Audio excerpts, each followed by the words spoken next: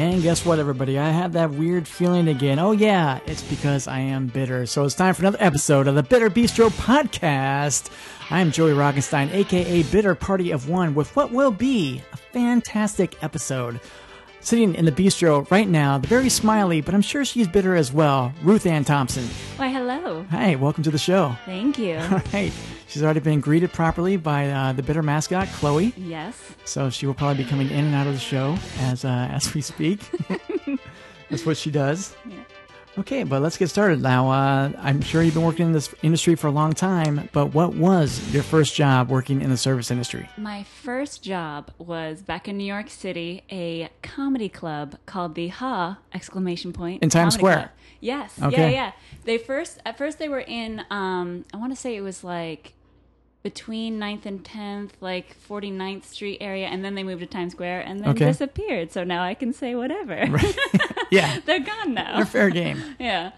So let's see. I was hired at 18 because I had my bartender's license, and so that made it legal, I guess. So did you go to a bartending school? Yes. Okay. Yeah, I went to a bartending school and got my license, which was, just printed off of a printer, Right. but, it's New York, Right. X amount of years ago. I think it's fine. So I was hired there, and probably... I'll never forget the owner when he came in and saw that I was hired. He goes, "Wait, how old are you?" I was like, "Oh, I'm 18." He's like, "No, you're 23." I was like, "Oh, okay, I'm 23." And like that was it for the rest of the time. And Right. debauchery ensued. And how busy was it, like, working that bar at a comedy club? Like, did you have people sitting at the bar as well, or was it kind of like a service bar? It was more service bar. So this is one of those magical instances where you have a 2-drink minimum, which everybody loves, especially the type of people that come to a comedy club, Right. Because that's all they want to do is spend more money at these comedy clubs. Yes. But that experience was actually not my most interesting bartending experience. After that, I kind of bounced around from a couple bars, but then I ended up at this bar, which I think I can name now that it's also closed. Well, we will not name your current place of employment, no. so any former ones we can get at them. Well, this one is closed, and it was called the Red Rock West Saloon in New York City, and it was the bar. So it came right after Hogs and Heifers, because the story goes is that there was a bartender at Hogs and Heifers, and one of her regulars there, who was just like kind of tired of. I don't know if you've ever been to Hogs and Heifers, no. But it's a really but fun it's a great place. Name. No, yeah, it's a great place. It's the Coyote Ugly type. Okay. But they have this thing where you're supposed to treat the customers like shit. Like, it's this weird thing. And so it's not really that, I don't know, as a customer, like, I like being taunted a little bit, but I don't like being treated like shit. You know, like, this is not fun. So they came up with the Red Rock West Saloon. And that's the bar that Coyote Ugly was actually based on. Like, if you see all the stuff and the female owner with the kind of blondish hair, that was my owner. But they didn't want the name to be associated because it's not really legal. Yeah. Like the dancing on the bar. And also the thing that they didn't mention in the movie was fire blowing and all the other crazy shit we used to do there. But they also hired me at 20, not really looking at my ID, more looking at the fact that I'd already been bartending for 2 years. Right. So it was not a problem. But this bar, so there's a few things that you had to do at this bar. One of which was drink behind the bar. And that was a requirement. That was a requirement. Okay. Literally, I'd been working there like 3 weeks, and I got a phone call from the owner. And she was like, "Oh, yeah, so I've been hearing you haven't been drinking with the customers." And I thought this was a good thing. I was like, "Oh, yeah, I'll take like a shot or two, but I want to be like cognizant to like do the money at the end of the night." And she's like, "Yeah, well, we actually prefer if you drink with your customers." And I was like, okay. And she's like, "This is why we only have, girls work 3 nights a week, because we want you to be comfortable being like hungover most of the time and kind of like drunk." I was like, okay, screw it. So I was like doing like 2 bottles of Jack a night, just like putting it back at like 20.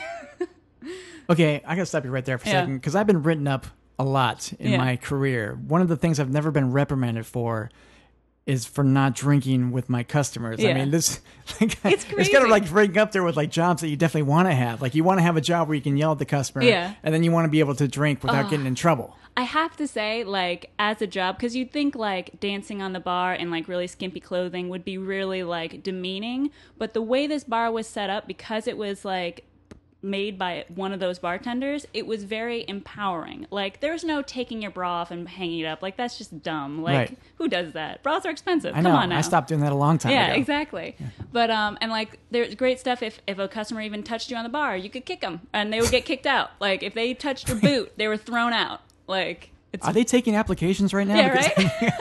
I want to go to there. Yes.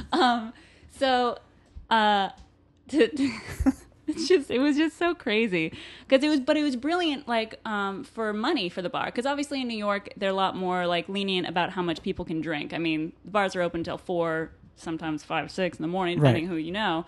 And to have you drink with the customers makes it so the bar is making more money because they're selling more alcohol that the customers are buying for you. B, you make more money because now you're the customer's best friends because you're getting wasted with them. Right. So it's like just everybody makes more money, but it's so bad for your liver. The downside. The downside. Okay, so just so I'm clear, the customers were buying shots for you. It's not like you were drinking and not ringing it in. Yeah. Exactly. But we could always drink for free. Anytime that we wanted to come in, we drank for free. Nice. Yeah, it was. This goes against everything that John Taffer preaches on Bar Rescue. Yeah, like, yeah. You know, all the staff drinking, which is fantastic. So you're dancing on the bars. There is fire going on. Okay, yes. So let's talk about that. All right, Can you pull your mic in a little bit? Yeah, Because I definitely want to hear that. All right, okay. Yeah, thank you. There's 3 specific stories that I'll start with. So when I first started, there was 3 things that I said I would never do. Like, I couldn't picture. I was kind of like a little bit meek, a little bit kind of. I was like, I called myself a doormat. You know, I just kind of did whatever anybody said. And this job was so crazy. So there's 3 things that they expected you to do that were out of control. So one of which, okay, we'll start with like the craziest. One of which is blowing fire, which you use 151, and then they light the whole bar on fire first of all, right? And you blow fire. It's crazy. And for anybody who doesn't know, 151, it's a type of Bacardi rum. Yeah, that's 151 proof. So the alcohol content don't drink it. It hurts. It'll hurt. Like, if you wonder what gasoline will taste like, that's what it'll burn taste a hole like. in your esophagus. Yeah, literally. The other thing was whipping guys with their own belts. And I know, this is just... And the other There's thing... so many issues that I have. Like, Ronald, first of all... Like, I'm not comfortable if I don't have my belt on, so my pants aren't going to fit right. It's just, and guys would pay to have this done, extra other than the drinks. They'd be like, $20, yeah, let's make me my own belt, woo! It's not like we take the pants off or anything. Right. It wouldn't be painful unless I have a story where it needed to be. And then the third thing, which to this day, like, I kind of blush telling people that, like, this is what we did at the bar because they expected it. And when I didn't do it, they were like, you got to do it the right way. What are you doing? So you're dancing on the bar, right? And you have, like, let's say the song's Tequila Sheila. So you're dancing with a bottle of tequila in your hand and you're taking shots. But instead of, like, just pouring the shot down the guy's throat, what you were supposed to do is take the shot in your mouth and then spit it into their mouth. What? And they loved it. Like, they would get mad when I didn't do it. Like, for the first, like, week, I wouldn't do it. And they're like, no, you got to do it. Like, you know, and I was like, okay. You know, you get enough shots in you. And what proximity are they to you? Like, how close are they? Like, honestly, you can make it as close as you want. Like, it's so hard to describe. Like, so you can, like, shoot it like you're a fountain, like, across the way at So, them? like, so if I'm standing on the bar, I'm standing over them, right? So, and then I kind of bend their head back. Right. If they have their back to the bar, I bend their head back. Okay, and kind of feed them like you're a bird. Yeah. And they think this is sexy. I don't get it. It's so fucking weird. So, anyways, oh God, I loved it. And the chicks that worked there were just so awesome. Like, so the bar that I was actually hired to was the sister bar uptown on like 10th and no, it was 1st Avenue, 91st Street, somewhere around there. And it was kind of like the little sister bar. Like, nobody really knew about it. It was Upper East Side. Like, what the shit is this? Like, the other one was in the meatpacking district. Totally made sense for this rough, you know, biker bar. But this, like, they couldn't really figure it out. But it started to catch on really quick. This one chick, oh, I loved her so much. Her name was Halia. She had this bleach blonde, super curly long hair and just let it, like, hang like a mane. And she had these piercings and, like, tattoos, one whole arm and one whole like side tattoo, and she'd wear like these very specific like corsets to show them off. Oh, she was just so Wow. fucking badass. Oh, I loved her. So she this was my first experience of guys paying to get beaten up, essentially. So we're bartending, like it's crazy busy Friday night or whatever, and this guy, he's already had a few, and he has a 20 in his hand, and he's like, I'll pay you $20. Oh no, he says this to me first. I'll pay you $20 to slap me as hard as you can. And of course, like it's my first like couple weeks. I'm like, no, I don't think we can. I was like, ask her. And I bring Holly over, and he goes, I'll pay you $20 to slap me in the. Before he can finish face, one hand already grabbed the 20, the other hand smacked him so hard he fell on the bar, and she just threw it in the tip cup and just kept going like nothing happened. Wow. Like 10 to 20 minutes later, the same guy holds up a 50 to her and goes, I'll pay you $50 if you punch. Before he even finishes that sentence, she takes the 50, decks him so fucking hard in the face. He falls back on the ground, throws the 50 in the cup, just keeps bartending like nothing happened. I was like, where am I? This is crazy. Talk about just instantaneous, like without a thought. She just she just grabbed the cash, and the other hand, like full like probably knock the dude out, you know, like right. Not just like a gentle like, oh, you're so cute, pink, like just like had at it. It was amazing. Did she hurt her hand at all? Like, no, you're punching people. She's so badass. Like, that's how good she is. She knows how to throw a punch. Yeah, and it's not. I'm not talking about like a big girl. She's this tiny, like very petite, very like curvy little thing, and it was just crazy, and that's what all the girls were like. So finally, like, I started getting into the flow of this place, you know, and like I started making a name for myself. One of my bouncers. How long have you been working here that you started getting into it? Like honestly, it took like a month maybe, because it was such an like invigorating like release. You know, you get wasted and you just kind of have at it and like really actually enjoy people, instead of like this feeling of when you're bartending that you have to like be somebody's servant. Yeah. You know, and like, but this is like, you're just a host of this crazy fucking like party with this crazy music, and you're doing like, we do all these like hula hoop tricks on the bar too. Like I started doing crazy shit because I was like bored, because I got a lot of day shifts, as you do when you first get hired. Of course. To play. Yeah. And so during the day I started teaching myself tricks. So one of the tricks,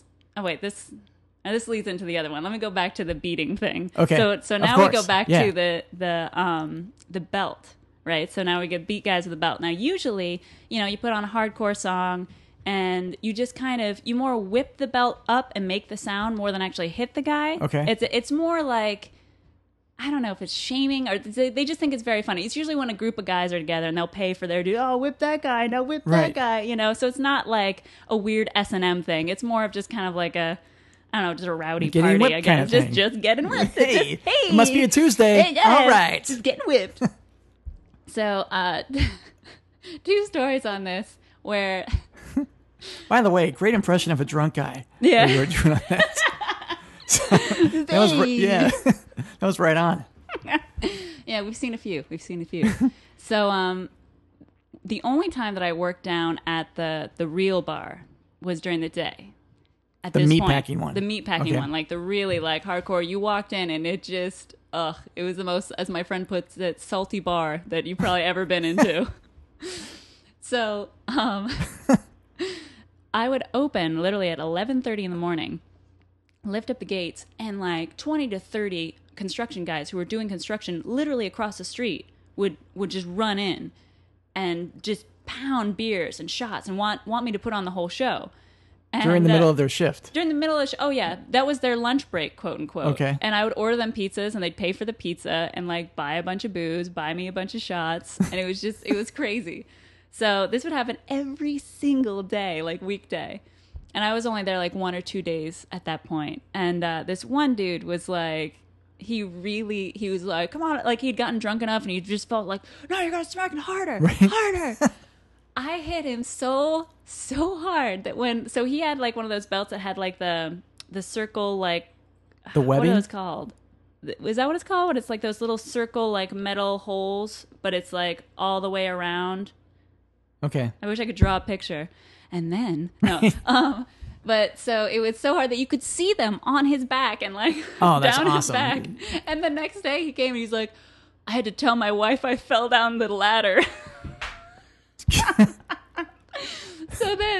So the one time I actually, because it takes me so much to get angry. Like you said, like when I walk in, I don't really seem very bitter because I'm smiley. Because that's one way I deal with being very bitter. Like, the more angry I am at a customer, usually the broader and more evil the smile I get. Perfect. This one guy back at the uptown place was getting he was just such a D-bag. Like, we were just waiting to find a reason to kick him out because he was just being so obnoxious and so like, ugh. Like, even the bouncers were just like almost prodding him so they would like he would take a swing or something. Right, so we do could, something. Yeah. But he's with a group of friends, so it was like, whatever. So at one point, like, Holly was beating some guy, and then he looks at me, he's like, you gonna do that to me? And I was like, yeah, you got $20, and next, hardcore song that comes up, you're mine. Right. So we do it, and I start hitting him, and he goes, you hit like a girl, and something in me just fucking snapped, and I took a bar mat, like the thin ones, right on the edge of the bar. I locked his head between my knees and with like both hands and all my strength just like whipped him so hard. He screamed so hard. He's like, oh my God, I think I'm bleeding. And like his friends are on the floor. Both of my bouncers are on the floor laughing because they know that I've just had it with this dude. Unleashed on this guy. And now, so the one thing that you can actually see online of some of the tricks we used to do. So one of the tricks was we would hula hoop. And I taught myself how to hula hoop and like did all these tricks where you do like 2 hula hoops at the same time. You can bring it up to your neck, bring it back down, go down on your knees, like do all this kind of cool fun stuff.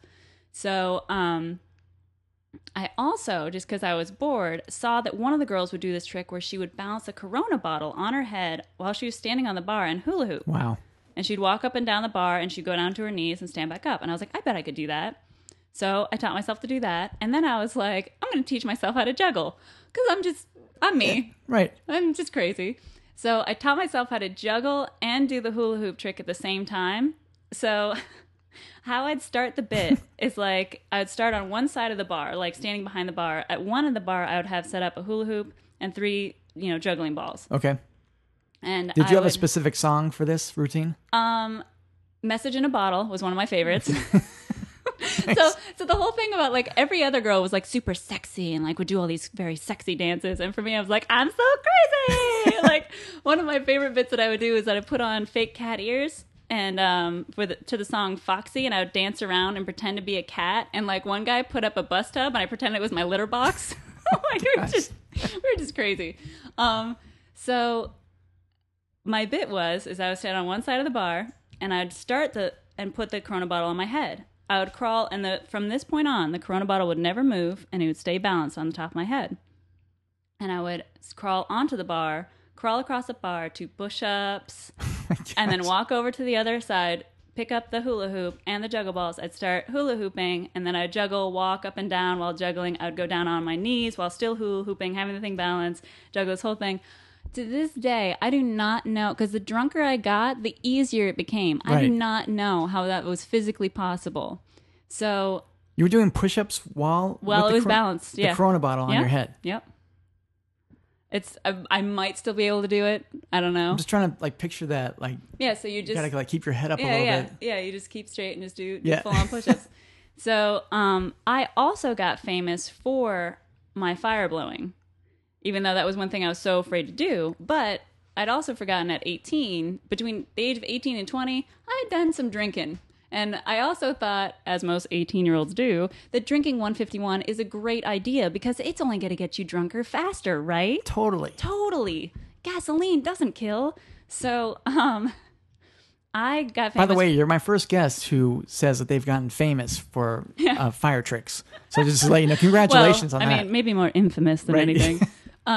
So because my fireballs would be like 9 feet, and I could do them like 3 of them in a song, 3 shows, 3 nights a week, or right. 3 songs a night. I remember one of my bouncers was like, "How most girls can only do 1? How are you doing so?" I was like, "I used to drink this shit. This shit is so terrible because so what you do is you essentially like throw it on the bar, light the bar on fire, and then you have like a rocks glass full of the 151. What I like to do is dip my hands in water first." Just, some safety, right? While you're wasted. Dip my fingers in the 151, hold the 151 in my mouth while I light my hand on fire and then spit the 151 and make the big fireball. Now, if I held the 151 in my mouth for more than 5 seconds, the next day the lining of my mouth would just shed. It was just like, and just to think that we drink it just that melted shit. away. Oh yeah, just comes off, So great exfoliator. Yeah, great for inside your mouth, makes it so youthful and smooth. So I had this one day shift where it's a Saturday day, and I was like, fuck it, let's go nuts. Nobody was there. There's literally one drunk guy who probably had still been drinking from the night before, passed out like on the corner of the bar, and this younger couple. And we just went fucking nuts. I got her on the bar, taught her how to hula hoop, did a whole fire show, the whole thing. Come to find out, it's the main booker for David Letterman and his assistant. Oh, sweet. So they, I'll never forget this. I didn't even know this. I knew him as Chris, or I think that was his name, Chris. And like he drank Guinness. Like that's how I remembered him. Right.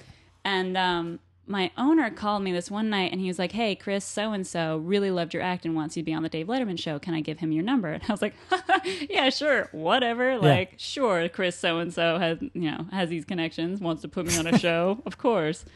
So I had just bartended, and as we did in New York, we stayed up probably drinking till 6, might have brought home a bouncer, I think, and just whatever. Wake up at I want to say 9 or 10, they call me. He's like, hey, so yeah, can you come down to the Ed Sullivan Theater in an hour? And I'm just like, what? Huh? What? So I straighten my hair really fast. I put on some clothes. I tell the guy that's in my bed, just Right. hang out. I gotta go. I guess I'm on the Dave Letterman There's some show. orange juice in the fridge. Yeah, right? Just relax. So I jump into a cab. I run down, and all of a sudden it starts hitting me. I am 20 years old, and I'm going on national TV that I'm working at this bar. Right. Oh, shit. And now I have the owner, the managers all calling me, be like, okay, do not tell them that you work at, or that you learn this trick at the Red Rock because it's totally illegal to blow fire. So don't tell them this, tell them this. Tell them this, but don't tell them this. And so I'm just racing. I'm hungover. I haven't eaten. I'm 20, And also, Dave Letterman, the Dave Letterman show is me and my dad's show. You know how most people have something some people have a football team or a baseball team. For me and my dad, it was Dave Letterman because nice. I was always an actress since I was really young, and my dad and I would watch that show. We'd stay up late. Everybody else would fall asleep, and he'd be like, someday you're going to be on that show. And I'd be like, yeah, why not?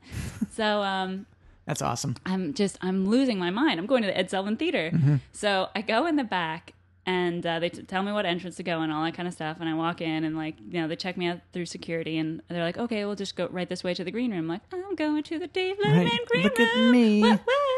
So I go back in there. And Paul Schaefer is sitting there. And I was just like, hey, and we get to talking. And he's like, so what are you doing on the show? I was like, oh, I guess I'm going to blow fire for you guys. He's like, oh, I heard about you. I'm like, Paul Schaefer heard about me. Yes. This is awesome. So, but we're waiting and waiting for the fire marshal to show up because he's the one who has to okay this little trick that I do. Right. And so time goes on. And, of course, he shows up and he's like, no, you don't have don't have a license for doing that. You are not wearing any fireproof clothing. You don't have a stunt coordinator. No, you can't do that. And I was like, oh, well, Chris, thank you so much for having me come down, all that kind of stuff. And he goes, what about the hula hoop and Corona bottle trick? Literally all the guys just slowly turn what? I was like, I balanced the Corona bottle and I hula hoop. That's the trick. Right, that's the trick. Right. And yeah, do that. Done. So I only have time I still haven't eaten, to take a cab up to my sister bar, grab the hula hoop and Corona bottle, take a cab back, and then we're filming. Oh, so God. I run, and now the phone calls are starting again of okay, plug the bar, do it, plug the bar. I'm like, oh my God, okay. And I'm still thinking, I'm 20, oh my God, I'm going to get fired, I'm going to get this place closed down, what is happening, oh my God. And I'm going to be on Dave Letterman, what? So I get there and I don't even have time to rehearse it. Now I'm in the audience and the audience is this incline of whatever degrees. And also I'm doing it in the aisle. So I don't know if my hula hoop is just going to hit everybody's head on the way down, So like, oh, whatever. Okay. So I still have the piece of paper too, where I wrote a little script. Hello, my name is RuthAnn Thompson, because my friend was like, okay. Did you say her name like that too, like Cartwright? You get sick, man. I'm headache. So again, awesome. The many talents. Yes. So my friend Chris was like, okay, here are the rules. Like, Dave is the funny man. Don't make any jokes. Don't do any voices. Don't be silly. He's supposed to be the silly one. So he's going to ask you 3 questions. Just answer those questions. I'm losing my shit. I am so still hungover, still haven't eaten anything. And so I have my little script of like, I'm from Montpelier, Vermont. I live in the Bronx, but I work at this amazing bar, and plug the bar. So and it's so funny hearing the backstory, because most people see it and are like, oh, like you did an okay job. And like, you have no idea. You have no idea. So show starts. I'm just losing my mind. I'm like, are they going to get me? What do I do? Okay, I just sit here. Okay, I'm going to just sit here. And like, you can tell, like, when you watch, because I was so pale. I still am. But like, one of my friends was like, I could see you like with the camera all the way out on the entire audience. It's beep, white face. There's Casper right there. Just like white face and scared out of my mind. So, we start, and he asks me a few questions, and you guys can watch this on YouTube, but he asked me a couple questions, and when he went off script, I was like, ha, ooh, blah. And like, I was trying not to be funny, and then I'd make a joke on accident, and like, I stopped and looked really scared, and then everybody laughed. I was like, oh, okay, it's all right. I'm okay now. It's okay. And then he validated. And then he asked me is it a nice bar, the place that I work at? And there's this long pause, because in my head I'm like, it's not nice. Oh shit, I gotta say something. Yes. That's what comes out. And the whole place loses it. And he's like, oh, well, enjoy this at the dump you work at. So I do the act, and I can't believe that I don't drop it. I don't hit everybody's head. I actually tell Dave to like back up, and he's like, I don't know what to do. I was like, neither do I, bro. I don't know. I'm so scared. And so I do the trick. It works. And I go and I let the hula hoop fall to pick it up. And I bend down to get it. And I bend down again to bow. Little did I know that I'm wearing a bright pink G-string thong. And when I bent over, it was right at the camera. Just right there. Just big old pink thong. Rocking it out. So that was the punctuation for your act right there. Yeah. Just ding. And so they kept talking about me throughout the show. But again, I was so scared, because he starts, as soon as they come back from commercial, they're like, oh, isn't like RuthAnn great? She also blows fire. And the camera was on me, but they didn't use it because my face goes like all the color trains. I'm like, they weren't supposed to know I blow fire. Oh my God, I'm going to get fired. And then so right after they finished filming, I had to take a cab back up to the Red Rock up uptown, right, and bartend again. So and it was great though, because I got audience members came up. Thompson Malone, the trombone player in the band, came up, and then one of the camera guy who caught the sweet song action. Right. And he was so funny, because he's like, oh yeah, we got your song, but they won't put that on national TV. And I was like, oh my God. Because there's also the point where I didn't realize, again, he went off script. Dave went off script. How could he? We were joking back and forth, and he goes, well, you married? And he goes, do you want to be? And I was like, depends to who, thinking he's talking about somebody else. Like, right. He totally like pretended to propose to me, and I was like, what? No. On accident. Like, totally just like, I'm so scared. I don't know what's happening. So yes, you can see that wonderful video on YouTube. Where do you have it like on your site? I'm gonna have to post that. Yeah. I'll probably, I'll just tweet it in a little bit again, but it's just on YouTube, just RuthAnn Thompson on Dave Letterman, and you can see my little pale butt. Yeah, I'm definitely I'm gonna grab that. I'm gonna post it on the Bitter Bistro website with this podcast. Oh yeah, awesome. I do have one picture. Somebody actually did get one picture of me blowing fire, which I can show you too and like send to you. But it's and it's so funny. It's my picture. I'm like, aw, this is what I did in my 20 when I was 20. Look at adorable look. I was kind of chunky too with my little. Whoa, this is valid. She definitely blows fire. Yes, it's and fact. A lot of it. Yeah. At any point, like, was there anybody that got hurt doing this, or were there any injuries? Yes. I mean, who was? First of all, here's what I'm thinking too. Who is insuring this bar? No one. This bar is closed. What do you think? No, Why do you think it's closed? Well, what's they crazy, finally got shut down because of that? No. I mean, they honestly, they closed down because just rent was getting raised. I mean, they made so much money. You forget that, like, just, alcohol is liquid money. Yeah. And in New York, you don't have to pay your, like, bartenders shit. It's like $2 an hour, maybe $3 now. Yeah. But, yeah, I mean, that bar was crazy. We were the last, like, Hell's Angels bar where if there was any, like, problem that we didn't want to, like, have dealt with by authorities, we would just call HA. Wow. They would come down and take care of it. And the deal was they got to drink for free whenever. Tell me that you could just, like, hear their Harleys coming off in the distance as they're, like... Well, they had their own door that they had their own, like, door that they would come through and this whole thing. They were super awesome guys. Do not get me wrong. Like, it was pretty funny. I think it was the New Jersey chapter, but one of the president took a shine to me and would start showing up at every single one of my shifts. And, like, the other bartenders are starting getting really nervous. They're like, you can't date him, right? I'm like, I'm not dumb. Right. Like, what do you... He even asked me out one time. I was like, you're a very attractive man, but I'm not an idiot. Like, yeah. I like my life as it is. Thank you. But I also think it's so funny that they actually have a president for the Hells Angels Association. It's like each chapter. Do we have nominations for who would like to be president this coming year?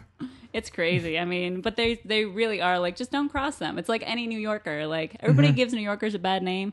Just don't be an idiot, Like, they're super awesome, sweet, like, down-to-earth people. Just if you're a dick, you're gonna get in trouble. Yeah. Like, just don't be a dick, It's crazy. But, yeah, that bar, man. Do you remember out of one shift, like, what was the most money that you made? I do. I made $1,000, over $1,000. It was a day shift. I was on my own. $1,000 for a day shift. Yep. That's insanity. Mm-hmm. I was on my own, and it got crazy because this one company had to let go of nearly all of their staff because they got shut down or whatever. Mm-hmm. So what they did was they brought everybody into the bar and was like, fuck it, like, I'm so sorry, go crazy, drink as much as you want, we're taking care of the tab. The tab ended up being like $4,000, something like that. And between them and, like, the regular rush of, like, a Friday day, it's just so crazy. I used to have to start making a rule of, like, how many shots I would take, because literally I would drink, like, Patron. If people bought me Patron, I made this joke, I would take it and I'd be like, juice, because it was just, I literally, like, that was, like, my calorie consumption, like, completely was just alcohol. There was this one day where I was like, okay, I'm gonna take a tally, like, I'm gonna make little nick marks for every shot I take to make sure, like, I'll be okay. And by maybe 4 or 5 o'clock in the afternoon, somebody was like, oh, what's the tally at? And I was like, hold on, let me go see. You know how it's like in fives? I was like, 5, 10, 15, 20. And I looked at them. They're like, what? Is it not that many? I was like, it's 23.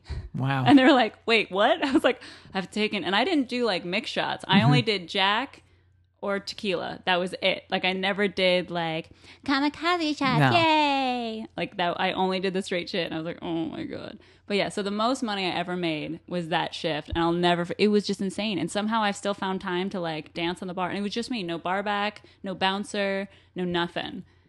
Jeez. And yeah, I mean, so the shift it's a pretty long shift. I opened at 11:30 and then stayed till, like, 7:38. Okay. So it's a longer shift, but still, yeah. And did you eventually graduate up to more night shifts or, like? Yeah. So after the Dave Letterman thing, I'm thinking I'm going to get fired, but it ended up, the bosses loved it. So now I was this new attraction at the downtown, like the original location, right. Oh my God. We had some good times, but, like, I don't think the owner really understood how goofy I was until I ended up down there. So she could see me, like, in person. Like, one of my bouncers used to they all called me Rue or Roo or whatever. And one of my bouncers, he's like, whenever I walk in and you're working, it's like it's turned into a cartoon. Because I love, my bouncers were so huge. I would literally, like, take a running leap off of the bar and just jump on them and, like, climb around them like a squirrel. Because they were just these huge mountain men, and they were just the biggest teddy bears, Yeah, I got a little crazy. They would have to be for a place like that. Yeah. I can just imagine how rowdy that it gets at some points, and that they just had to toss people out left and right like a sack of potatoes. Yeah. Like I said, if they touch any of the bartenders, you're out. Yeah. I love that, like, safety of, like, just there's no tolerance. Even if you're the girlfriend or the boyfriend of whoever, thrown out. You're out. You're out. Now, was there a lot of camaraderie between you and the other girls who worked there? Like, you guys hanging out after shifts? Or what's, 'cause you're pretty much hanging out during the shift. Yeah. So it just seems like you're taking care of work and your social life at the same time. I mean, it's work, social, and obviously, as we all know, working in a bar, love life, a lot of it. But, Do tell. Yeah, right. Do tell. Go ahead. So the girls were awesome. They were so great. And I mean, I was pretty nervous because A, I was young as fuck. And B, like, they were superstars. Like, they had been there forever. Oh my God. There's this one girl, Erin. She had been a dancer, but like something gone wrong with one of her knees or something like that. She was just magic on the bar, where literally like her song would come on and I would just like shut down. People ask me, I'm like, no. She's dancing. She's dancing. Watch this. And she's going to do the trick now. Watch that. And they were amazing. But I mean, for me, like, I always connected more with the bouncers. I don't know why. Mm-hmm. Like, they were like the bartenders were all so cool. And I mean, we would have our dance party USA, where usually like we'd finish the shift, like kick all the customers out, and then just dance and drink until like 10 in the morning, like whatever. It's like living the dream, you know. But me and the bouncers, man, we would go out and get in so much trouble because here's me, this rowdy little thing. And then, like, I have like protection, so I can do whatever I want. You're good to go. We just go nuts. Like, we went over to, and it's so funny because if we weren't at our bar, we would go to Coyote Ugly, of course. I mean, that was just like, we went to a couple other bars, but really we just go to our own bars because we drank for free. So we go over to Coyote Ugly and get just annihilated. And then I'll never forget this one time where I was like, okay, we're going to the next bar. We got to go, right? Let's go. And Big Chris... You gotta imagine how big Chris is. If like there's Chris and then there's Big Chris, had the car, and I didn't have a license. Like, he lived in New York, he didn't do that. And he was like, "All right, fine. If you want to go somewhere, drive." And I take it, and he hadn't hung out with me yet. Phil had hung out with me, but this guy hadn't. And I kind of look at Phil, and Phil just shrugs, and he's like, "He doesn't know what he's doing because if you dare RuthAnn to do something, she's gonna do it." She's doing it. I took his car. I was so fucking drunk and had never driven a car before. And I took his car, and I was just drunk up my ass, so I just went around like a couple blocks slow as fuck, just like, like, just went around and came back. Oh, we were just, I mean, there was other things that happened, but that was the most legal thing that happened when me and the bouncers would go out drinking. Now, when the movie came out, did business kind of change, or were people expecting things and also like when they were doing the movie, did you guys help any of the actresses like with their tricks? That was like way before my time. Okay. But so they did get really busy where there'd just be a line around the block to get in. And it's interesting because like I'd worked there for a while, and then somebody was like, "You got to watch it. You're just like the girl," because she's a singer or whatever. Just so dumb. That's not how it works. It's not how it works, guys. So I watched it and I was like, well, that was tame. Like, that was lame because they don't do any of this stuff. And there's this other dance that I never did because I'm not a dancer, which was like the water show. And they just literally with just pitchers of water would just do this amazing, sexy dance on the bar with water. And it's like, they didn't even care that they totally soaked the bar. Right. Like, totally effed up all of like the wood on the bar. They would just like kind of mop it up. It helped clean the vomit, you know, whatever. It was just, it was a magical place. Man, sounds like it. Mm-hmm. Definitely a profitable place. Yeah, I mean, like I said, just liquid money. So I'm guessing that your experiences here in LA have been a lot more tame, as opposed to the ones you had in New York. It was such a total like flip. Just coming here because it was, you know, and also I was meaning for the flip because I remember, I'll never forget, it was like Halloween of 2007 and I was at my bar because none of my other friends were like doing anything, so I was like, fuck it, I guess I'll go to my bar where all like my other work friends are and go there. And I just looked around, I was like, shit, like my work life here is here, my social life and my like love, quote unquote, life is here. I gotta do something. Like, I'm drinking 3 bottles of Jack at night. It's time to go. So I was like, fuck it, I gotta go to LA because I had been on tour because I'm also an actress, like we all are, whatever. But I've been on tour and I was just kind of tired of being on tour and going back to the bar life and touring and back to the bar life. So I was like, fuck it, I'm gonna try out on tour TV. with different shows. Yeah. Okay. So so I came out here and I was trying to do a clean slate, but it's just such a crazy world out here. Like I came, that's another long story how I came out here. But I came out here with nothing. I'm such a dumbass. Like I've always lived by the seat of my pants or whatever. I had no car, no license, not much money. I knew one person who was a regular at my other bar. We had met after a night. Wait, I think I'm telling too many stories now. No, I'm telling too many stories. You can't tell enough stories. Okay, I mean, all right. So I had only been working there. So obviously you flew out here. No. Like, okay, wait a minute. You moved from New York to LA. You have no license.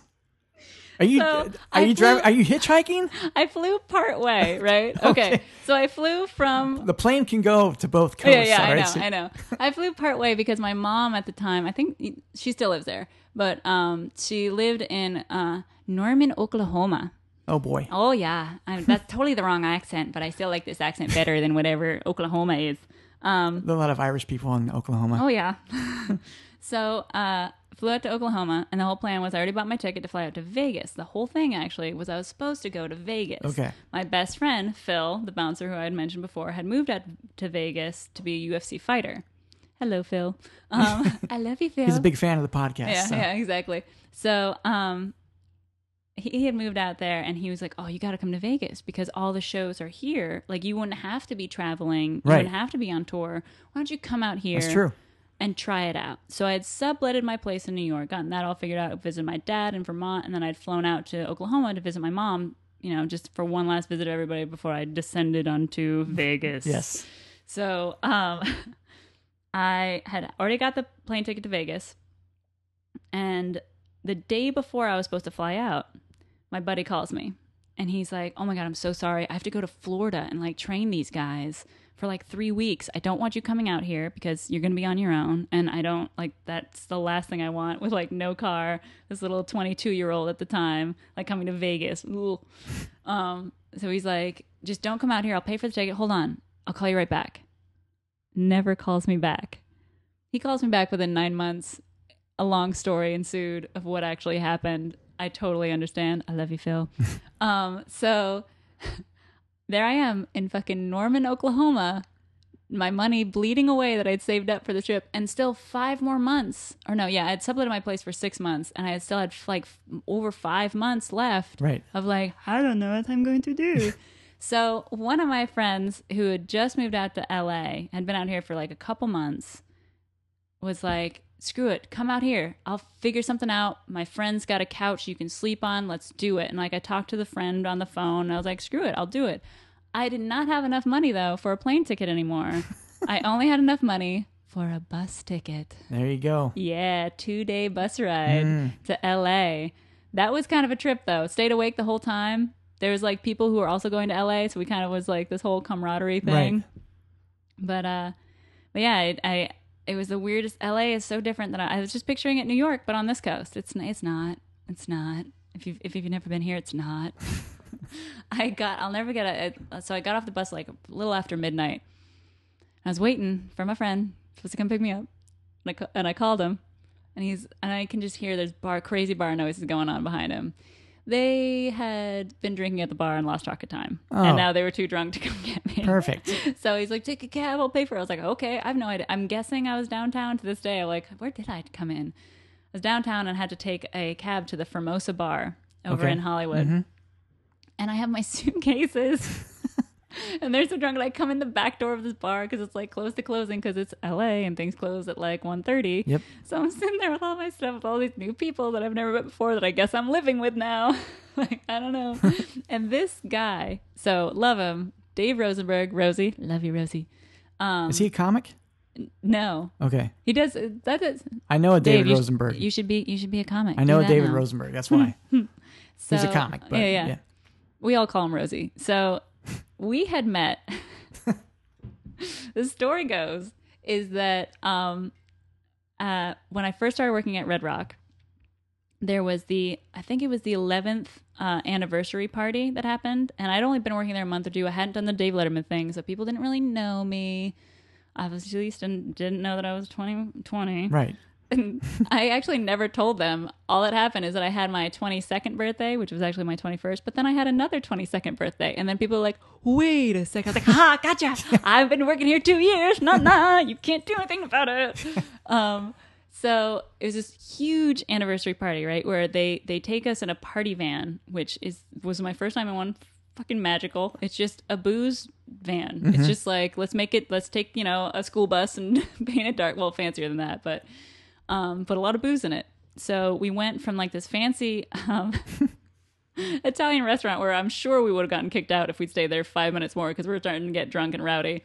And then the night proceeded where it was just bar to strip club to bar to club to strip club to bar, and ended up probably by maybe 5 or 6 in the morning back at our bar to just, finish it off. Finish it off, done. And all of a sudden I look at my watch, I'm like, fuck, I gotta go open the bar uptown.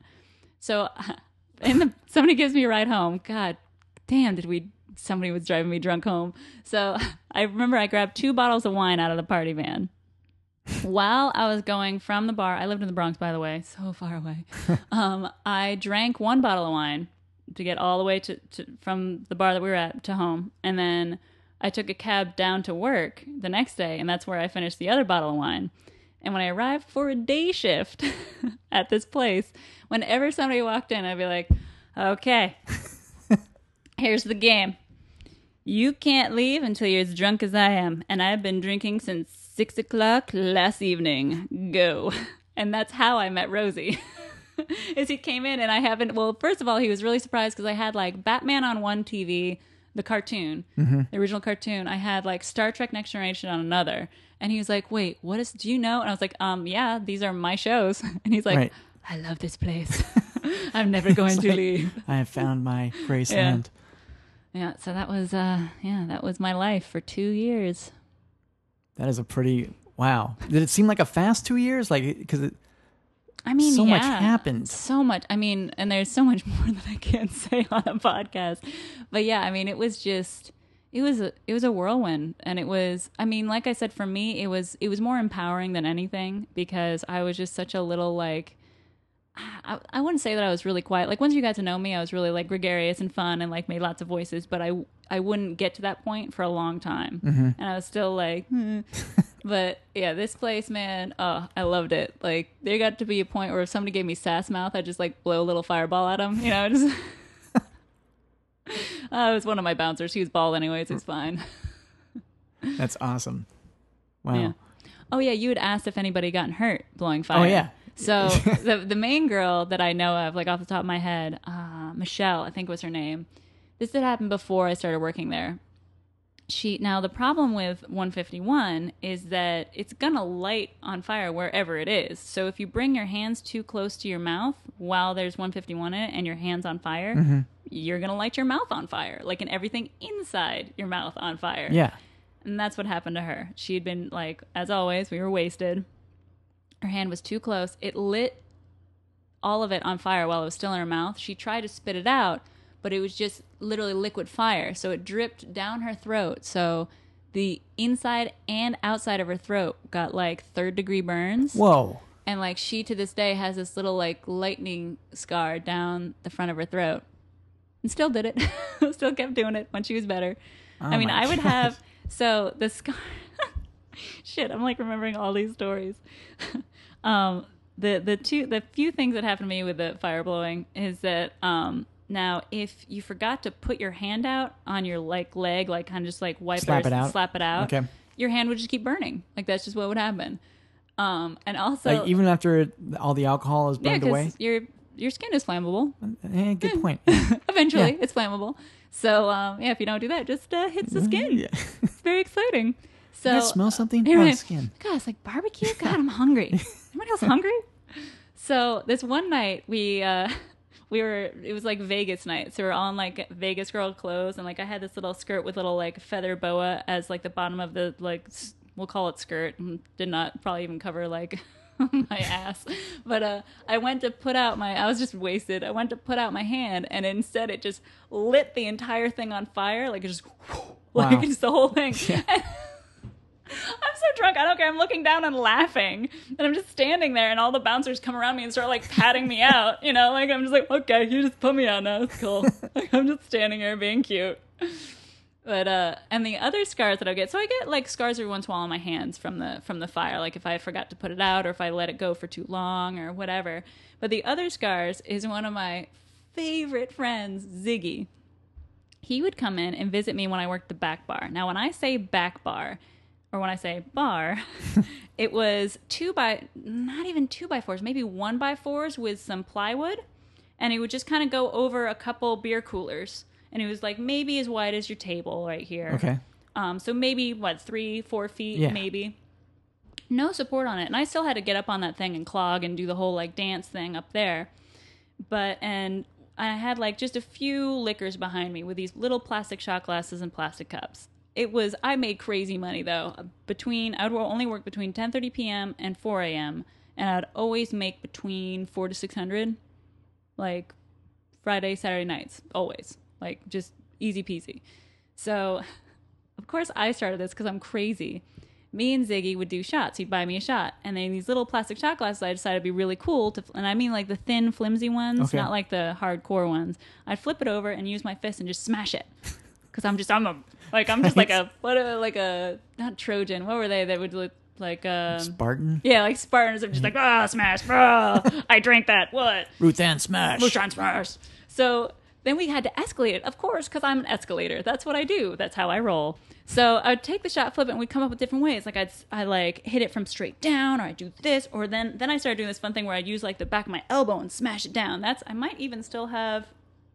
You can kind of see it. See these little scars right here? A little bit. Yeah. Those are still left. But Ziggy had to one up me, or try to at least. So Ziggy takes the shot, flips it over, flips his head down to smash it with his forehead. When he comes back up, it's still stuck to his forehead. It didn't smash. And when it falls down, there's this little blood U. Just right on his head. 2 seconds later, he's like, I didn't do it. Let's do it again. Do another shot. So we do it. He does it again. Bap. Comes up. It's still stuck to his head. It comes down. Now he has this blood W on his forehead. He had that scar for so long.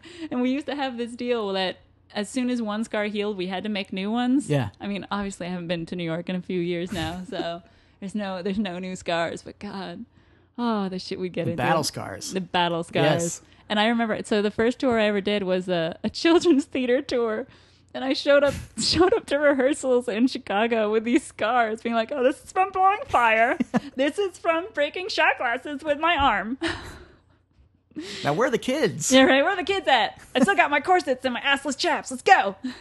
So do you ever find yourself behind the bar now and just seeing a bottle of 151 and just like being tempted at all? Well, actually, there have been bar owners out here in LA that have been like, fuck it, yeah. Because if it's just their friends there, if it's late night, or if like we're having just like an employee party, like, fuck it, blow some fire. Woo! Right. You know? So yeah, I still do it once in a while for fun. But it's sad how easy it is to pick up again. Like you just don't forget. And there's been some nights of like working if you have a few shots and like I kind of get like, I call her Roxy. That is my alter ego. All right. When she gets a little rowdy and she wants to just party hard. Her name is Roxy. She gets a little dangerous. Doesn't work out here in LA. It just doesn't. I don't even think it works in New York anymore. Everything's so like gentrified and like everything's martini bars and very cool and very hip. And out here it's all mixology. Oh God, exhausting. But yeah, so there are times that I kind of miss it in a way, but then I remember, I'm 20 and I don't want to really be doing that. Like I have a shot and then I'm hungover the next day for like the entire day. So yeah, I feel like everybody should live in New York in their early 20s. Because it's an adult playground where there's no need to drive. There's no cars. You don't have to find parking. You just get on a bus or train. Yeah, you just get there. And you can be drunk all the time. It's like Mad Men style. Just travel with your old fashioned. Fuck it. Yeah. But yeah, LA, a little different scene. It's not... I'm very into house parties now. Like, having parties at my house. Right. So I don't have to drive or do shit. You gotta stay put. Yeah. Just have a few drinks. I'm like, I'm going to go pass out. See you later. Done. Yeah, that's what I've had friends or people I know who've gotten the DUIs who like just like very early on when they moved here from either New York or Chicago, because they were just so used to that being able to walk there type scene. Yep. Yeah. God, you just go. Man, I went to the Bronx. First of all, I lived in the Bronx. I still don't know what I was thinking. I mean, I loved it, and I was in a pretty safe part of the Bronx. I was up in Bedford Park, but like any level of inebriation, any time of night, I would still get on the train. Like I didn't care. I mean, like whatever. But I mean, most of the time I was making enough money that I could pay like the $40 cab ride. But, right. Good. Yeah. You don't need to be on the subway with $600 in cash. Yeah. Exactly. Yeah, that was the one time I like definitely deposited my shit before getting up. Was the one day that I made $1,000, even though it was like 8:00 at night. I'm like, fuck this, put that shit in the bank before they find me. Bank this. Yeah, bank it. But yeah, oh man. I mean, there was a point too that I found out that you can bartend blacked out, just totally blacked out drunk. There was a good like I want to say like half a year of my last year being there where around 2:00, I would just clock out. Like I was gone, but I still bartended for 2 hours. I still did my till. I still somehow got a cab, like, and got home. And I would just wake up with all my clothes still on, still my fry boots, just reeking of booze and like that gross, like just that stuff that's on the bar floor. You know what I'm talking about? Like that's that smell that you can never get rid of off of your shoes. And just like my jacket over my corset with all my tips just crumpled into my pockets. And it would literally be this game where I'd wake up and be like, all right, money, check. Phone, check. Wallet, check. Nobody else in my apartment? Right. Check. We're good. We're good.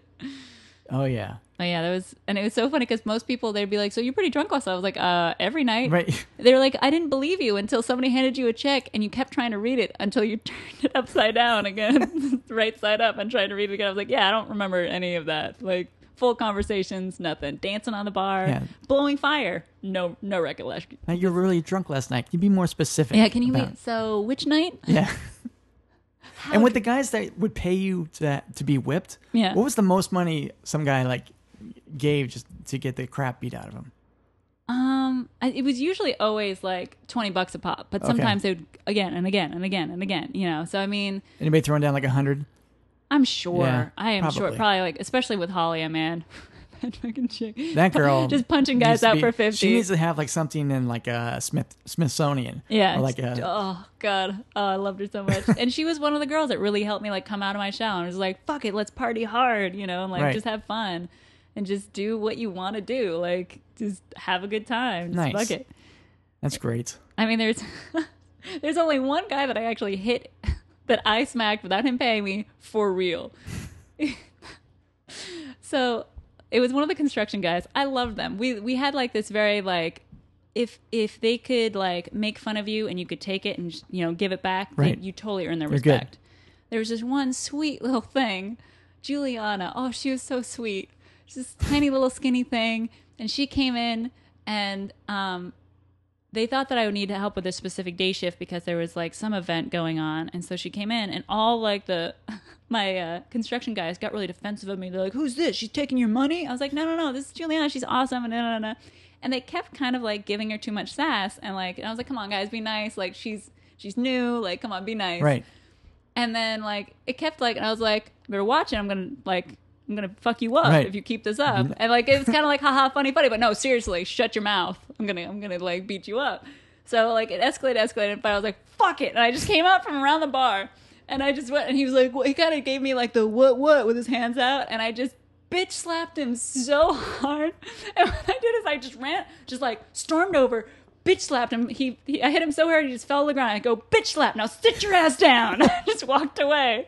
And the next day he came in with his face.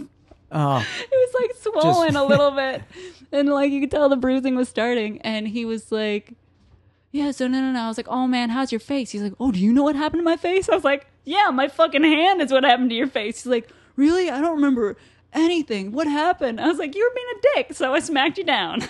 Like, that's always the best. What happened? What happened? Oh, nothing, man. You just passed out. God, it's crazy. Weird. You hit your head on the bar stool. Fuck. Or you can just remind him again. You bitch slap him again. That's what happened. That's what happened. Bitch slap. I just imagine. That's literally what I did. I was like, bitch slap, sit your ass down. I just imagine you go back behind the bar and you got like a tally for bitch slaps. Like a chalkboard. That'll be like 3 for this hour. Yeah, right? What? Bam. Yeah, it was, God, it was brilliant. And it was interesting, too, because one of the guys, Ziggy, actually, he opened his own bar in New York, kind of based off the same style. A little different, though. It's called Iron Horse, and it's downtown. It's a great place. I've been there a few times. Super fun. A lot of the same stuff, but they have it that guys can dance on the bar, too. Which I'm sure is just because Ziggy was like, what the fuck? I want to jam out on the bar. Like, come on, let me jam out. It was great, though, for, as a bartender lady, to not have a dude on the bar. I know that sounds terrible, but it's just like, because, like, girls can get drunk and kind of fall over, but they're easy to catch. Like, a big, like, drunk dude on a bar. That's like, a little much. I can't catch you. I can't catch you. There's one girl that I thought was going to die. And I was so, like, I was literally pouring beers and I just saw it happening. And she fell back and she hit all the glassware on, like, the other side of the bar and knocked it all to the ground. And then she started falling. Like, she was going to fall on all of this jagged, broken glass just up there. And I was like, I just let go of the, like, beer thing, just let beer flow and just ran over and caught her, like, you know, Prince Charming style. Just like, oh, nope, that's not happening. Just like, I know it's amazing that not more people got hurt there. There's one girl, and it was so sad. She was like a regular that lived above the bar, and she wouldn't get that wasted. And she wasn't even that wasted that night, but she was whooping and fell and like broke her leg. Living above that bar, like what? I don't think anybody is living if you're above that type of a bar. So there's a few people. There was, God, what was everybody's names? I know, God, Justin Hill, too. That guy. He's funny on Twitter. He still writes me every once in a while. He called me. All right, so he has his voice. I can't even do it, but he has this great voice when he's talking. And, it's like Gilbert Gottfried? Yeah, but not really. I don't know. He's got this low, I can't even do it. It's so good. He's this like kind of muscular, really pale blonde guy. Lots of tattoos. And he started calling me Mo. And I was like, why do you call me Mo? Because at the time, I was like dating a bunch of guys, but it was all like black guys, Puerto Rican guys, all that stuff. And he's like, yeah, I call you Mo for minorities only. And I was like, Jesus, man. This guy, he had so many tattoos, and each of them are like a really important meaning, right? Mm-hmm. But there's one tattoo because whenever he would like call me on the bar phone and be like, hey, what's going on at the bar? Is it worth putting on pants? Because, he lives above. Like, he's not wearing pants. He doesn't care. So he actually got this tattoo on the inside of his leg, like way up high, that just said excuse. So he always has an excuse to take off his pants. Oh, God. So good. I loved him so much. And then when I first was living out here, I was dating somebody like 18 years older than me. And he's like, all right, well, I'm going to call you Mao from now on. I was like, Mao? Why is it Mao now? Yeah, how's he get that? For middle-aged only. For what? Middle-aged only. Oh, my gosh. This kid, every once in a while, I'll get like texts from him because he'd call himself El Diablo? No. What was it? Oh, you playing with his toys now? Yeah. She's like, I want to be a podcast. Chewy. I got stories. Oh, she does. She does have some stories. She's bitter. Squeak. No squeak toys. Hey. But I want to, Dad. No squeak toys during podcasting. Yeah, I'll get a text from him every once in a while who's just like, love, hey Mao, I miss you. Love El Diablo. I'm like, right. P.S. You're gay. It's just, I love that kid so much. But yeah, I have to say, like, the best group of people I've ever known, and like the friends that I'm still like close with through Facebook and text and all that kind of stuff, are my friends from New York from Red Rock. And I mean, it's interesting because like my first bar, the comedy club, I was sure that was like going to be my place because I always wanted to be a comedian when I was little. Little did I find out that not all comedians, but most comedians at that type of place are very degenerate kind of jerks. And are not very, they're kind of shallow because they're looking for that next buck. They're looking, to move on from where they are. So, yeah, that was not the best group of friends that I knew. There's still some people that I keep in contact from that. But, yeah, definitely like the Red Rock West Saloon, that crazy place. There's just nothing like it. I think there's like a few Facebook pages devoted to it because there wasn't really MySpace. I mean, the MySpace started like a little bit before I left. Okay. When I was there, and like I was like, fuck it, I'll use MySpace to kind of like bring parties here and that kind of stuff, and like set up like I did like hula night or like Hawaiian night or whatever. But yeah, there wasn't like that social media like attention, and not many people were using like God, what year was that? So when did Twitter start? Like 2009? Yeah. Oh my God, there wasn't even Twitter. 08, 09. Oh my God, we're so old. But yeah, so it's just not many people, like the only way you knew about it was if it was your neighborhood bar or, you know, you knew somebody that was and they'll bring them in. Like there's this one guy that brought in, like I could tell it was like a first or second date or something like that. And she walks into the bar and it's kind of a slow night. It's like a Monday night. She's wearing this pretty sundress and she gets this look on her face, like just totally disgusted by the place. And she walks up and she's like, what does that smell? And I was like, does it smell like rotting wood and vomit? She's like, yeah. I'm like, it's probably the bar. And she's like, can I have a Cosmo? I was like, nope. There's no martini glasses, no nothing. What kind of Pinot Grigio? No wine, honey. Like, it's beer and it's liquor. Yeah. We have some sodas. Like, that's what we got. And, like, she was so, like, fruity tooty for, like, a half minute. And then I got her enough shots. So she was dancing on the bar, screaming, like, I want to work here. Yeah. It's like, yep, that's the type of place this is. Like, you come in, like, judging it, and nope, it's the best place ever. You leave with an application. Mm-hmm. Yep. That's awesome. Well, I hate to do it, but I'm going to switch gears real quick. Oh, yeah. We, RuthAnn, been talking about bitch slapping some people, and I would like nothing more than to bitch slap the people who write their dissertations on Yelp. Like this person. RuthAnn's already shaking her head. I love it. It just gets me so angry.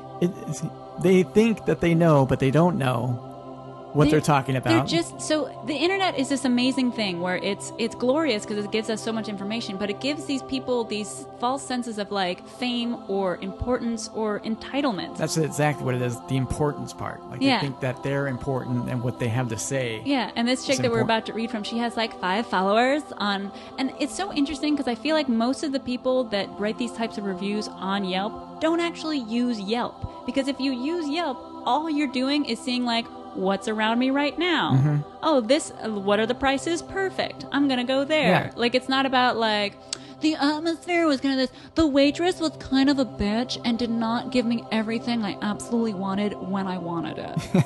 Just like, seriously, we're just human beings. Like, why do you think you're better than me by coming into my bar or my restaurant? Why? Yeah. We need to start Yelping them. Yes. Oh, yes. Please. Okay, wait. There's got to be a way to do it. All right, here we go. Let's read it, and then we'll really rip her. You guys can find her on Yelp. It is Veronica L. from Los Angeles, California. Veronica writes, this place is a joke. Right off the bat, she's getting to it. Yeah. Why anyone would wait to eat here is a mystery to me. I came here late in the afternoon after doing some shopping. Despite not having to wait, I totally regret coming here.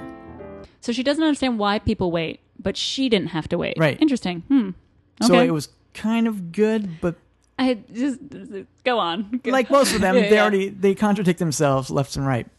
So she continues, everything on this menu is over $25. So I expected good shit. Well, you shouldn't really be eating shit anyways. I mean, she's a classy broad, obviously. She likes her shit good. But the food was awful. My BF's burger, boyfriend, was raw. Raw as in cold inside. My salad was okay, but you can't really fuck up a grilled chicken salad.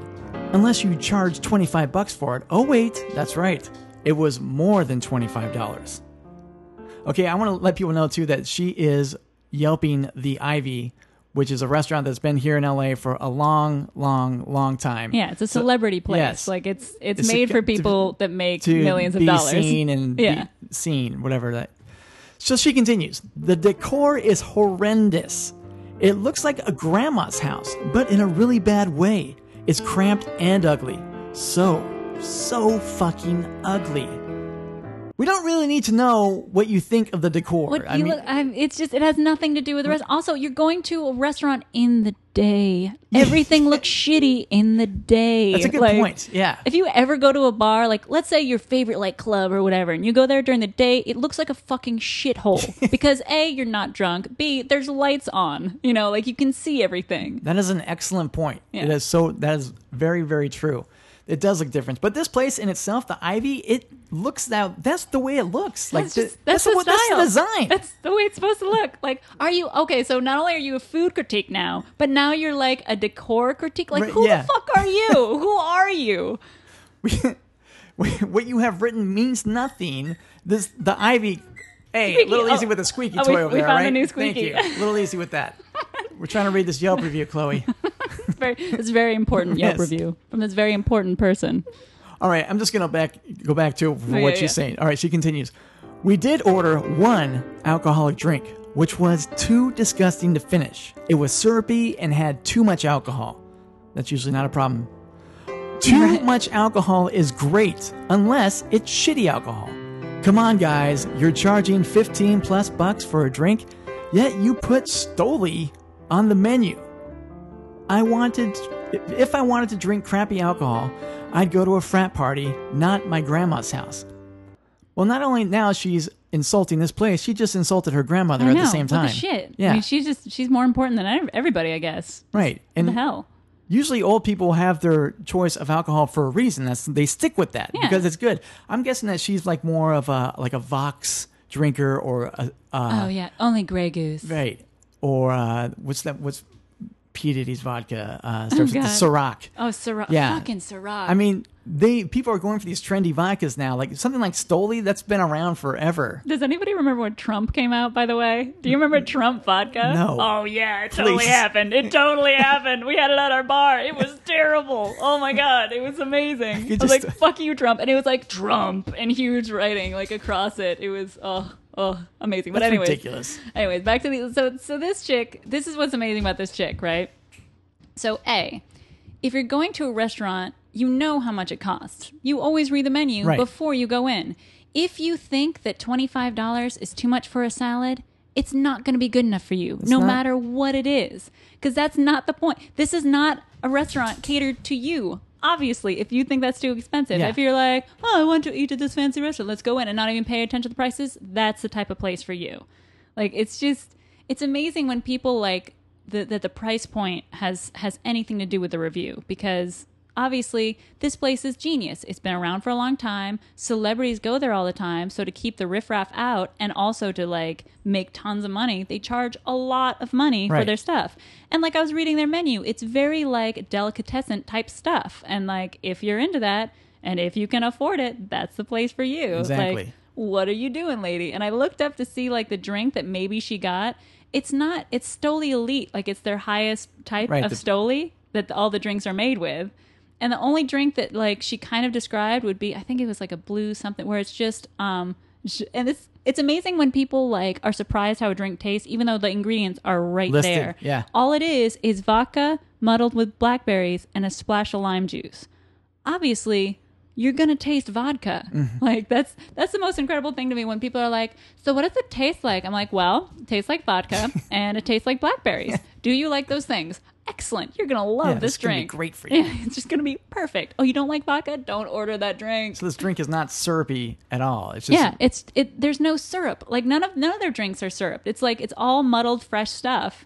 And it's just, but again, who are you? Who are you to be telling this? Right. Like what are you doing? And you're not a food critic. Oh, the meat was cold. Oh, that's because when beef is very good beef, you don't want to burn it. You want to actually like enjoy the beef. Like if you want to go to fucking like Carl's Jr., get a well done burger there. Yeah, that's what you're gonna get. Yeah. The whole point is like not overcooking your meat because it's good meat. Well, she also doesn't even mention like what temperature they ordered it at. So did it come out? Was it the wrong temperature, or do you just think that it was cold altogether? Yeah. I mean, if maybe he ordered it rare, because I'm the idiot that does that at every bar I go to, no matter where. I'm like, give it to me. I want it still mooing. Yes. But it's this entitlement, and it's especially out here in LA where it's just crazy to me because people really think that it's important enough, and I think it's really cowardly. So let's say you did have a problem with it. Why did she speak to the manager? Of course not. Of course not, because if she did, she wouldn't have to be doing this. And what is this? This is just like a way of hiding. A way of hiding, just complaining about somebody behind their back. It's like if you have a problem with something, just be like, hey, listen, so this is too cold. Is there any way that we can get this recooked? Sorry, this drink is really syrupy. I hate to do, something. Yeah. But just get what you want. No, you're a cheap person who went to a really fancy restaurant and just wanted to bitch. They just go out to have a bad time. Like the moment she saw the price, that it was ruined. Yeah, she didn't even need. Yeah, and like the whole thing, she's like, I don't see why people wait for this place. I didn't have to. And you got lucky. You went on a slow day. like, so what? Yeah. Where's the problem? Like, you didn't have to wait. Yeah, it's good. There are no problems here. Like, she even writes it herself, but she probably didn't even know that she was writing that there are no problems. She just was loved to hearing herself talk. Like, oh, that sounds really good. Yeah, that makes me feel like I know what I'm talking about. Well, Veronica finishes. Staff looks confused and indifferent to everything. All right. Probably because you're a bitch and you're really annoying. I went to the bathroom, and they had potpourri and samples of Adidas cologne. Really? I feel like whoever owns this place just stopped caring. Someone shut this horrible restaurant down. Oh, we're going to listen to you, Veronica, because obviously you are the biggest name with your 5 followers on Yelp. Like, who has followers on Yelp? Britney Spears comes here all the time. I think we can do it without you, Veronica L. I think we're doing okay. Right. But it's, oh, God. It's amazing to me. It's also this feeling that customers don't realize that if you're a bitch to me, I'm not going to keep being nice to you. Right. Like, why would I be nice to you if you're being like people? I am like that. I am almost a reflection of the energy that I'm getting from customers. But that's humans. We're all human. Yeah. Like, if you show up to a place and you act like a bitch, I can't be nice to you. Like, why would I give you good service? I'll give you service, Of course I'm going to look like distant and confused and distracted because I don't want to deal with your tomfoolery. And I love it when they act surprised that I'm giving attitude back after receiving a lot of attitude. Mm-hmm. Like, they're so surprised that I would do. I'm like, you were just doing that. Like, I'm like, you're talking to a person. I'm not your servant. Like, that's what's amazing to me too, is this feeling of, even if we make the same amount of money and like have had the same life experiences, just because I am serving and you come into my restaurant or bar, suddenly I'm your servant. Yeah. Which is not the case. I'm just working my job. I feel like it's one of the only industries. Well, no, probably like most other industries are like that. But it's not like if you show up to somebody's like, because most places, if you show up to their job, you almost respect them. You're more respectful because you're at their job. If you go to like an ad agency. Yeah, or you're in someone's office. Yeah, you're just generally like, more proper and more cordial. But something about like being a bar, you're supposed to serve me now. Exactly what I want. I need this instead of that and that instead of this. My favorite is when people like change the drinks on the menu and then are surprised when it doesn't taste good. Yeah, hello. Here's the thing. You're not a chef or mixologist. You don't know how to make stuff. That's why you're here. Like, or change this on the salad. I'm going to get this instead of that. I didn't like that. Oh, really? Oh, why don't you try the stuff that our like executive chef came up with? Yeah. Not you, who has a bachelor's in English. Like, this fucking... It doesn't work that way. Well, Veronica, as we say here in the bistro, you got Yelp. All right, guys, we're going to finish up with what we call the daily specials. RuthAnn does not know about this. It is 10 rapid-fire questions. I'm going to ask you these questions rapidly. Okay, rapid. Hence the rapid fire. Okay, you will give me a rapid answer. Okay, I'm going to try. If possible. If it doesn't happen, it's fine. But, do the best you can. All okay, right. The daily specials. Have you ever spit in a customer's drink? No. How many coworkers have you hooked up with? Well, bouncers, a few. When you go out to eat, do you evaluate your service? Not really, no. Will you say something to your server or bartender if the service is bad? No. Unless I actually have a problem with it. Like if I haven't seen my server, just be like, hey, I haven't seen my server. I just want to order this. Like It's not to get that person in trouble. I just really want this drink. Yeah. Can I just have this drink? Don't worry, just add it to the tab. It's all cool. I'm gonna go back and sit down and drink this. Bye. I can make the drink myself. Yeah, if you want. I'm cool. It's cool. I just want to get drunker. Is that okay? Right. Number 5, best tip you've ever received. We kind of covered this. Oh no, we didn't. That was the one-day tip for your day shift. Day shift. No, but I had from one dude. He tipped me, and this was actually out here in LA. I think over $600. Nice. Yeah, he was just this awesome dude who, whenever he was the only person at my bar, but every once in a while, like somebody would come in from the restaurant, order a drink, and then walk away. He would buy anything that they got and would tip me like $100 each time. Sweet. Yeah, he was fucking awesome. Needs to come back. Yeah. 6, is it harder to wait on girls or guys? Yes. I think that's the best answer we've gotten for that one. Yeah, I would say in LA, girls. 7, best excuse you've used to call out sick. Best excuse I've ever used. Well, I mean, there was one time that, my poor people that I work for right now, by best, it was actually really, really bad, where I was internally bleeding and in the hospital. And they couldn't figure out why. And I thought I was like in an episode of ER because I was like, wait, I'm what? Because I thought it was just like an appendix, like whatever. And like, oh yeah, that bloating, that's not like gas. You're filling with blood. I'm like, what? Like it was a Tuesday. What? Yeah. So that was my best excuse because I was hospitalized for nearly a week. No, like 4 days. But they couldn't figure it out. Finally had to give me blood transfusion. So. Oh wow. Yeah. It was not the most fun excuse, but definitely. Because I mean, my bar in New York, man, it didn't matter how hungover I was. I'd just go throw up downstairs and come back up, drink some more, throw up. There's one girl like that same back bar I was telling you about. There's like a door that led down to like the office, the basement, essentially. And so she used to just like take a shot, and she'd get a little sick. She opened the door, just throw up down the stairs, Nice. close it, and keep doing it. Drink again, throw up down the stairs, close it again. Awesome. I'm sure you had to come up with a doctor's note too to go back to work after you having that internal bleeding. Yes, I did. Well, so funny story is that like one of the managers was like, "Oh, we really need you back," and I was like, "Well, okay, I'll come back." My boyfriend drops me off. I can't even walk. Like, if anybody's had any sort of like injury in your abdomen, you can't walk. Like, you're done. No. And so I'm literally doing this like little kind of old lady shuffle, like just like one step barely at a time, and I'm trying to set up the bar. And the owner walks in, and he sees me. I'm literally like pulling one bar mat at a time because I'm not allowed to lift anything either because it'll re-rupture. Like, I'm just like, I'm such a hard worker. I can do this. I'm lifting one thing at a time, like shuffling. He's like, no. What are you doing? Do you have a doctor's note? I was like, no, but he said I needed to come. He's like, no. Get out of here. And like my boyfriend came pick me up, and I was like, okay, bye, boss. And I start walking, but it takes me like 10 minutes to get from the bar to the door. And he's like, you need help? I'm like, nope, just gonna get going. Yep. There we go. Nice. Number 8. Have you ever been tipped in anything besides money? One time a guy tried to, but I was so naive I did not understand what was happening. He shook my hand and he put a little tiny baggie full of fucking cocaine, like that much. And I didn't, because I was like, again, 20. And I have it in my hand. Of course, I open my hand wide. I was like, what's this? And he looks at me like, and he snaps it back out of my hand. He's like, I was like, I don't think you want to give that to me. I don't know what to do with that. I don't know. It'd be great if you started waving that around the bar. Just like, who wants to party? Number 9, worst thing you've ever been written up for. Wow. Worst thing. Like worse as in like I did something really bad, or like really, you're writing me up for this.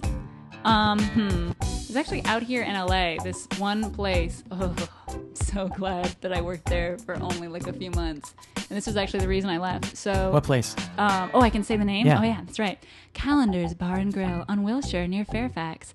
It's a Calendars, that horrible diner, but they're trying to be like a really fancy like bar and grill. Right? It's amazing. It's the weirdest like place ever, where you have to wear like the shirt and tie and everything has to stay buttoned. I don't get when you have to be a bartender and have like the cuff buttoned all the way like can't to your stand that. thumb. That's fucking insane. It's disgusting.